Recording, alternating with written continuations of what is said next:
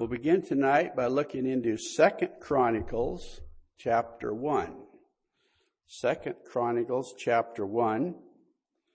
We'll look at verse 6 and 7, and then from there we'll go on to closer towards Genesis. 2 Chronicles 1:6.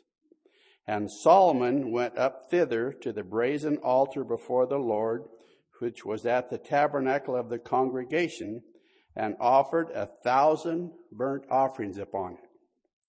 In that night did God appear unto Solomon, and said unto him, Ask what I shall give thee. And most of you will probably remember a lot of the rest of the account, what happened with Solomon and God. But I want to look tonight at God with us.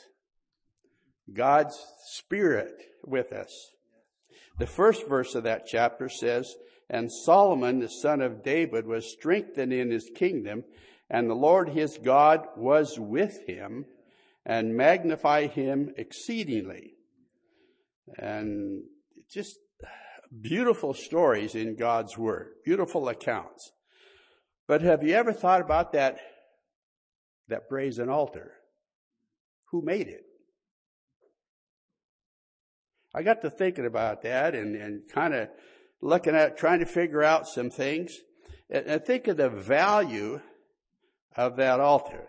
The first thing you saw when you went into the tabernacle and the last thing you saw when you came out. And it was there that all those great sacrifices were made. It was an important part of God's work there.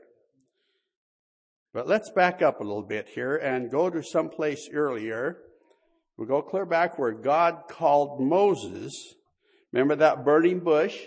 Moses was out in the desert tending his father-in-law's sheep and been out there for a long time. And try to picture yourself out there being in Moses' sandals and watching the sheep and doing what you're supposed to do. And all of a sudden, that was strange. That bush was burning and it wasn't burning up. I mean, it wasn't burning down. It was just burning. And it was there. And God spoke to Moses. And Moses said, Here am I. A great answer. When God speaks to us, it's good to answer, Here am I. And then over in Exodus, let's go to 19th chapter of Exodus now. And the children of Israel had been traversing, shall we say, around in circles and going wherever they were going. And they ended up near Mount Sinai. And they pitched their tent there near the mount. Moses and God spoke to each other. Moses had been up on the mount, and Moses came down and shared with the people what God had told him. And the people, it says, they all said that what the Lord has spoken, we will do. You catch that? They spoke and said, what the Lord said, that will we do. And so Moses had been talking to God. He came down and shared that with the people. And then there was another instant where he was up and down a few times there. And God told Moses he needed to go down to the people. There was like problems. God didn't say that, but there was something going on. But Moses had said, they're okay. Moses had faith in the people, but yet he obeyed God and went down and talked to those people. And so when he was up there again in chapter 20 of Exodus, God gave Moses the 10 Commandments. And then we skip on to chapter 35 of Exodus. I just love these Bible accounts. So chapter 35, verse 30 says, And Moses said unto the children of Israel, See, the Lord hath called by name Bezaleel, the son of Uriah, the son of Hur, the tribe of Judah. He hath filled him with the Spirit of God. You need to catch that point. He hath filled him with the Spirit of God in wisdom, in understanding, in knowledge, and in all manner of workmanship, and to devise curious works, to work in gold, silver, brass, and in cutting of stones to set them, and in carving of wood to make any manner of cunning work. And he hath put in his heart, not his head, he has put in his heart that he may teach both he and Aholiab, the son of this other fella, and of the tribe of Dan. Then hath he filled with wisdom of heart to work with all manner of work, engraver, and all those other things. The point is, God spoke to these people and put that in their heart to work for the Lord. And not only put it in their heart to work for the Lord, but gave them the wisdom, the knowledge, the understanding, all those things they needed to do to be able to do that. And this man was the one that built the altar. His name is, I looked it up and tried to figure out the right way to spell it, Bezaleel, all right? And his friend Aholiab, he did the embroidery work, the sewing. So these two men, Bezaleel, he did the carving and forming of all those things, but the other man was the one that did the sewing, that did of the curtain and those things. But it was from the heart they worked for the Lord. It wasn't that they had to. It wasn't that they were obligated to. It was from the heart. And isn't that the way we want to work for the Lord? From our heart. The Lord put it in his heart. And as I read that over and over again, it just really stirred my heart. And it says in verse 21 of that chapter, and they came, everyone whose heart stirred him up, and everyone whom his spirit made willing, and they brought the Lord's offering to the work of the tabernacle of the congregation and for all his service. So, and then verse 25, we're not just talking about men here. Verse 25, and all the women that were wise-hearted did spin with their hands, brought that which they had spun, both of blue, purple, scarlet, and fine linen. Verse 26, and all the women whose heart stirred them up in wisdom spun goat's hair. So all the women who were wise-hearted spun with their hands, and those whose heart stirred them up in wisdom spun goat's hair. They each had a job to do. All these things were necessary for that time, for those things. And the people were willing. They brought willing sacrifices. And so in Exodus 29:32 we read that thus was all the work of the tabernacle of the tent of the congregation finished. And the children of Israel did according to all that the Lord commanded Moses, so did they. Isn't that the thrill to know, even though that they had some problems, they had a situation where they got a little anxious for waiting for Moses and did things they shouldn't have done. But the end result was they completed that project. They were willing from the heart to do what God said. According to all that the Lord commanded Moses, so the children of Israel made all the work. And Moses did look upon all the work. Behold, they had done it as the Lord had commanded, even so they did it. And then a cloud covered the tent of the congregation, and the glory of the Lord filled the tabernacle. Because there was a willingness to work, because the people used the talent that God gave them, the wisdom, the knowledge, the talent that God gave them, the glory of the Lord filled the tabernacle. And as I walk around the campground from time to time, I kind of think of those things, how many of the old-timers there were that dedicated their lives, that were willing to sacrifice their time, their efforts. And now we say, bask in the sunshine of what they did for us. But you know what? We're all getting older. And some of those have gone on to meet the Lord already. And there are still jobs to do. No matter whether it was 50 years ago or today, there are still jobs to do at the church, on the campground. Is that right, Brother Cliff? There are still jobs to do. There are still jobs to fill. And you and I, each one of us, have a talent that God has given us. Whether it's, I don't know, pushing the lawnmower or pushing the vacuum cleaner or driving a church van, or, there's a whole list of things. And in these thoughts, I thought of our dear brother Howard. He's out there. It just thrills my heart, folks. What a craftsman he is. We enjoy those benches in front of the tabernacle, don't we? I mean, many of us, perhaps all of us, have sat on those at least once, and they're comfortable and they're beautiful. And they didn't just happen. Brother Howard has used the talent God has given him to sacrifice his time that we might enjoy that. And you and I have a job we can do so others can also enjoy the efforts. God is good. I just getting older and reminiscing and thinking about things, and just God is good. The testimonies that we've heard and we hear all the time, so many times you hear that God's been good to me. God's been good to me. And amen, he has. And thinking of those in God's word that followed God's advice, that did what God told them to do, I think of a boy that was 17 years old. Now you might think 17 years old, there's not much I can do of any value.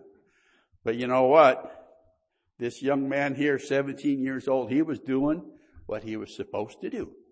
And he was doing what his father told him to do. He was just watching the sheep. Anybody could do that almost, maybe. But he was doing it. And then he had a dream. And he shared his dream with his family. And his brothers got mad at him. Brothers hated him. But Joseph continued to do what he should do. He set a good example. So Joseph's brothers had been out doing whatever they were doing. I suppose they were watching some other sheep. I don't know what, but anyway. But Dad sent Joseph down to check on his brothers. Now think of this. Way out all by themselves. Your brothers hate you. But Dad said to do it. So I'm going to do it. And he knew that God would be with him. And he found them. And what did they do? Oh, they took him, threw him in a pit like a dug well without any water in it. And I don't know if you've ever been down one of those, but it's not really fun. I was perhaps 17 or 18 or something like that. I was in high school, and my brother, family, we all been well drillers, and there was a real deep dug well that they needed to fish something out of. So they put me on this thing. It's a thing that you drill a well with. There's a heavy cable about big as your thumb or bigger, and this big heavy called tools, we called it, a drill stem, and it had a big clamp on it. And I sat on there and got a hold around this thing, and they let me down this hole. It was much deeper than Joseph's, I think, but if I remember right, it was 100 feet deep or so. But when you're down in there and you look up, every little grain of sand, anything that comes off the side just scares you to death. I mean, it's no fun at all. But here was Joseph. He was down there in that pit, and his brothers were sitting over here figuring, what are we going to do with him now? The Lord has all kinds of interesting ways to guide us in the right direction. So along came these people, and they were merchants. And the brothers, let's sell him to them. That way we'll have a little money. We'll get something out of it. So they sold Joseph to these merchants, and they went on and they sold him back down to Egypt. It just all part of God's plan. Joseph couldn't understand. He couldn't have told you what was going to happen, but he knew that God was with him. The Bible says that more than once. God was with him. So here he was a goodly person. God was with him. He was well favored. And then he was tricked and he ended up in prison. Well, that wasn't fair. But that was part of God's plan. We could look back on it. And then various things happen and some dreams happen and people were supposed to remember him and help him, but they forgot him. So here he was, a foreign country, all alone, forgotten in prison. But the Lord was with Joseph and showed him mercy and gave him favor. Amen. Interesting and well worth reading the account again. So then let's go over to Genesis 37. Genesis 37. I think that's right. Let me look it up here. Give you time to find it. In Genesis 37. And Joseph, he was 17 years old. He was feeding the flock. He went to see his brothers. And they took him, put him in a pit. They brought him and sold him into Egypt. And then over in chapter 39, verse 2, and the Lord was with Joseph, and he was a prosperous man. Is God with you? You'll be prosperous, whether you're in prison or wherever you are, as long as you're following God's will. The Lord was with him, and the Lord made all that he did to prosper in his hand. And Joseph found grace in the sight of the people and God. And Joseph was a goodly person, well favored. It just, things were going better now. And then you think about back home, Dad and the rest of the family. There was a famine. There's a lot of other things took place here, but there was a famine. They were hungry. There wasn't any food to eat. And so Dad said, why don't you go up to Egypt because there's food up there? This is all part of God's plan again. And I thought Joseph took part of that. And forgot where I was here. And anyway, the dad says, go up there. And then it ended up being interesting because Dad said, why look ye at each other? In other words, what are you standing around for? Do something. Well, and then another time, a few verses later, it said, one of the brothers said, except we had lingered, we'd be back already. In other words, if we'd gone, we'd be back already. Well, God had given Joseph a talent. He was willing to go with the ups and downs of life, never gave up his hope with God, and God used him. And his family was fed and prospered because Joseph stayed true and used the talents that he had, whether it was bookkeeping or helping out or whatever, all those things that he did it unto the Lord, and the Lord blessed him for it. And then we can go over to another young man. The Spirit of God had came down to Joseph. The Spirit of God came down to David, another young man that tending sheep. So these men were all sheep tenders, but I thought about that. Okay, now if you're tending sheep, you're out in the field, what kind of distractions would you have? Now you and I, we have distractions bombarding us all the time, right? All the time. But what kind of distractions would you have out in the hillside with a bunch of sheep? It could be any distraction would be God made. Butterflies, birds, sheep, wolves, whatever was there.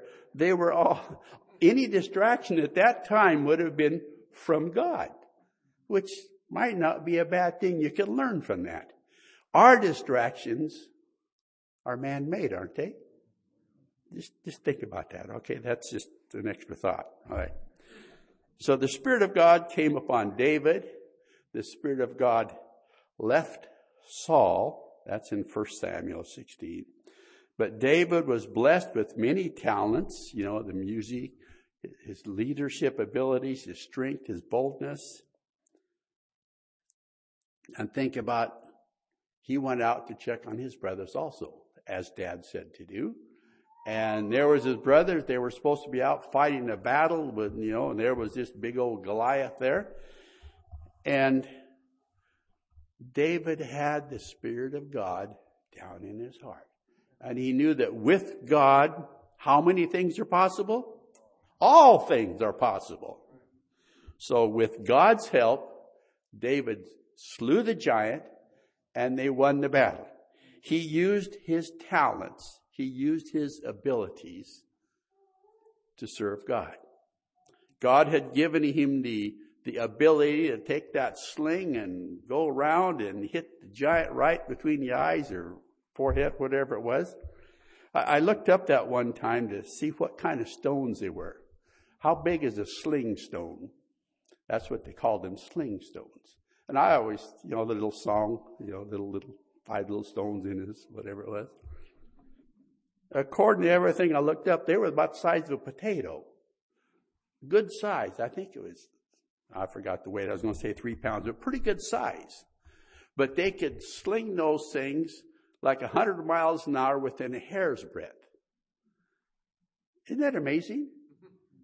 That would be another talent that God gave him. And that talent was to defeat the enemy, that the children of Israel could win the battle. So, what are your talents tonight? I can't sling a stone. I can't use a slingshot or any of those things. But we all have something we can do for the Lord, right?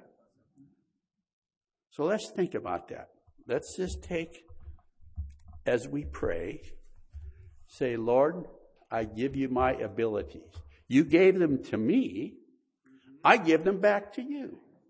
Whatever you want me to do, Lord, I'm willing to do. If I can't do it, then I know you will not ask me to do something I can't do. However, I can't do anything without God's help. So we'll work that in the situation too. But let's spend some time asking God to help us to use our abilities for the furtherance of the gospel. As we said, we're all getting older. We look in the mirror. I talk to Brother Al sometimes. We think about, our mind says, let's do this, this, and this. But all the rest of us, it kind of like it just doesn't work the way it did. But when we were younger, we could do those things. So you that are younger, use your abilities for the Lord. You'll never be sorry you did. We'll sing number 267 and bring our petition to the Lord.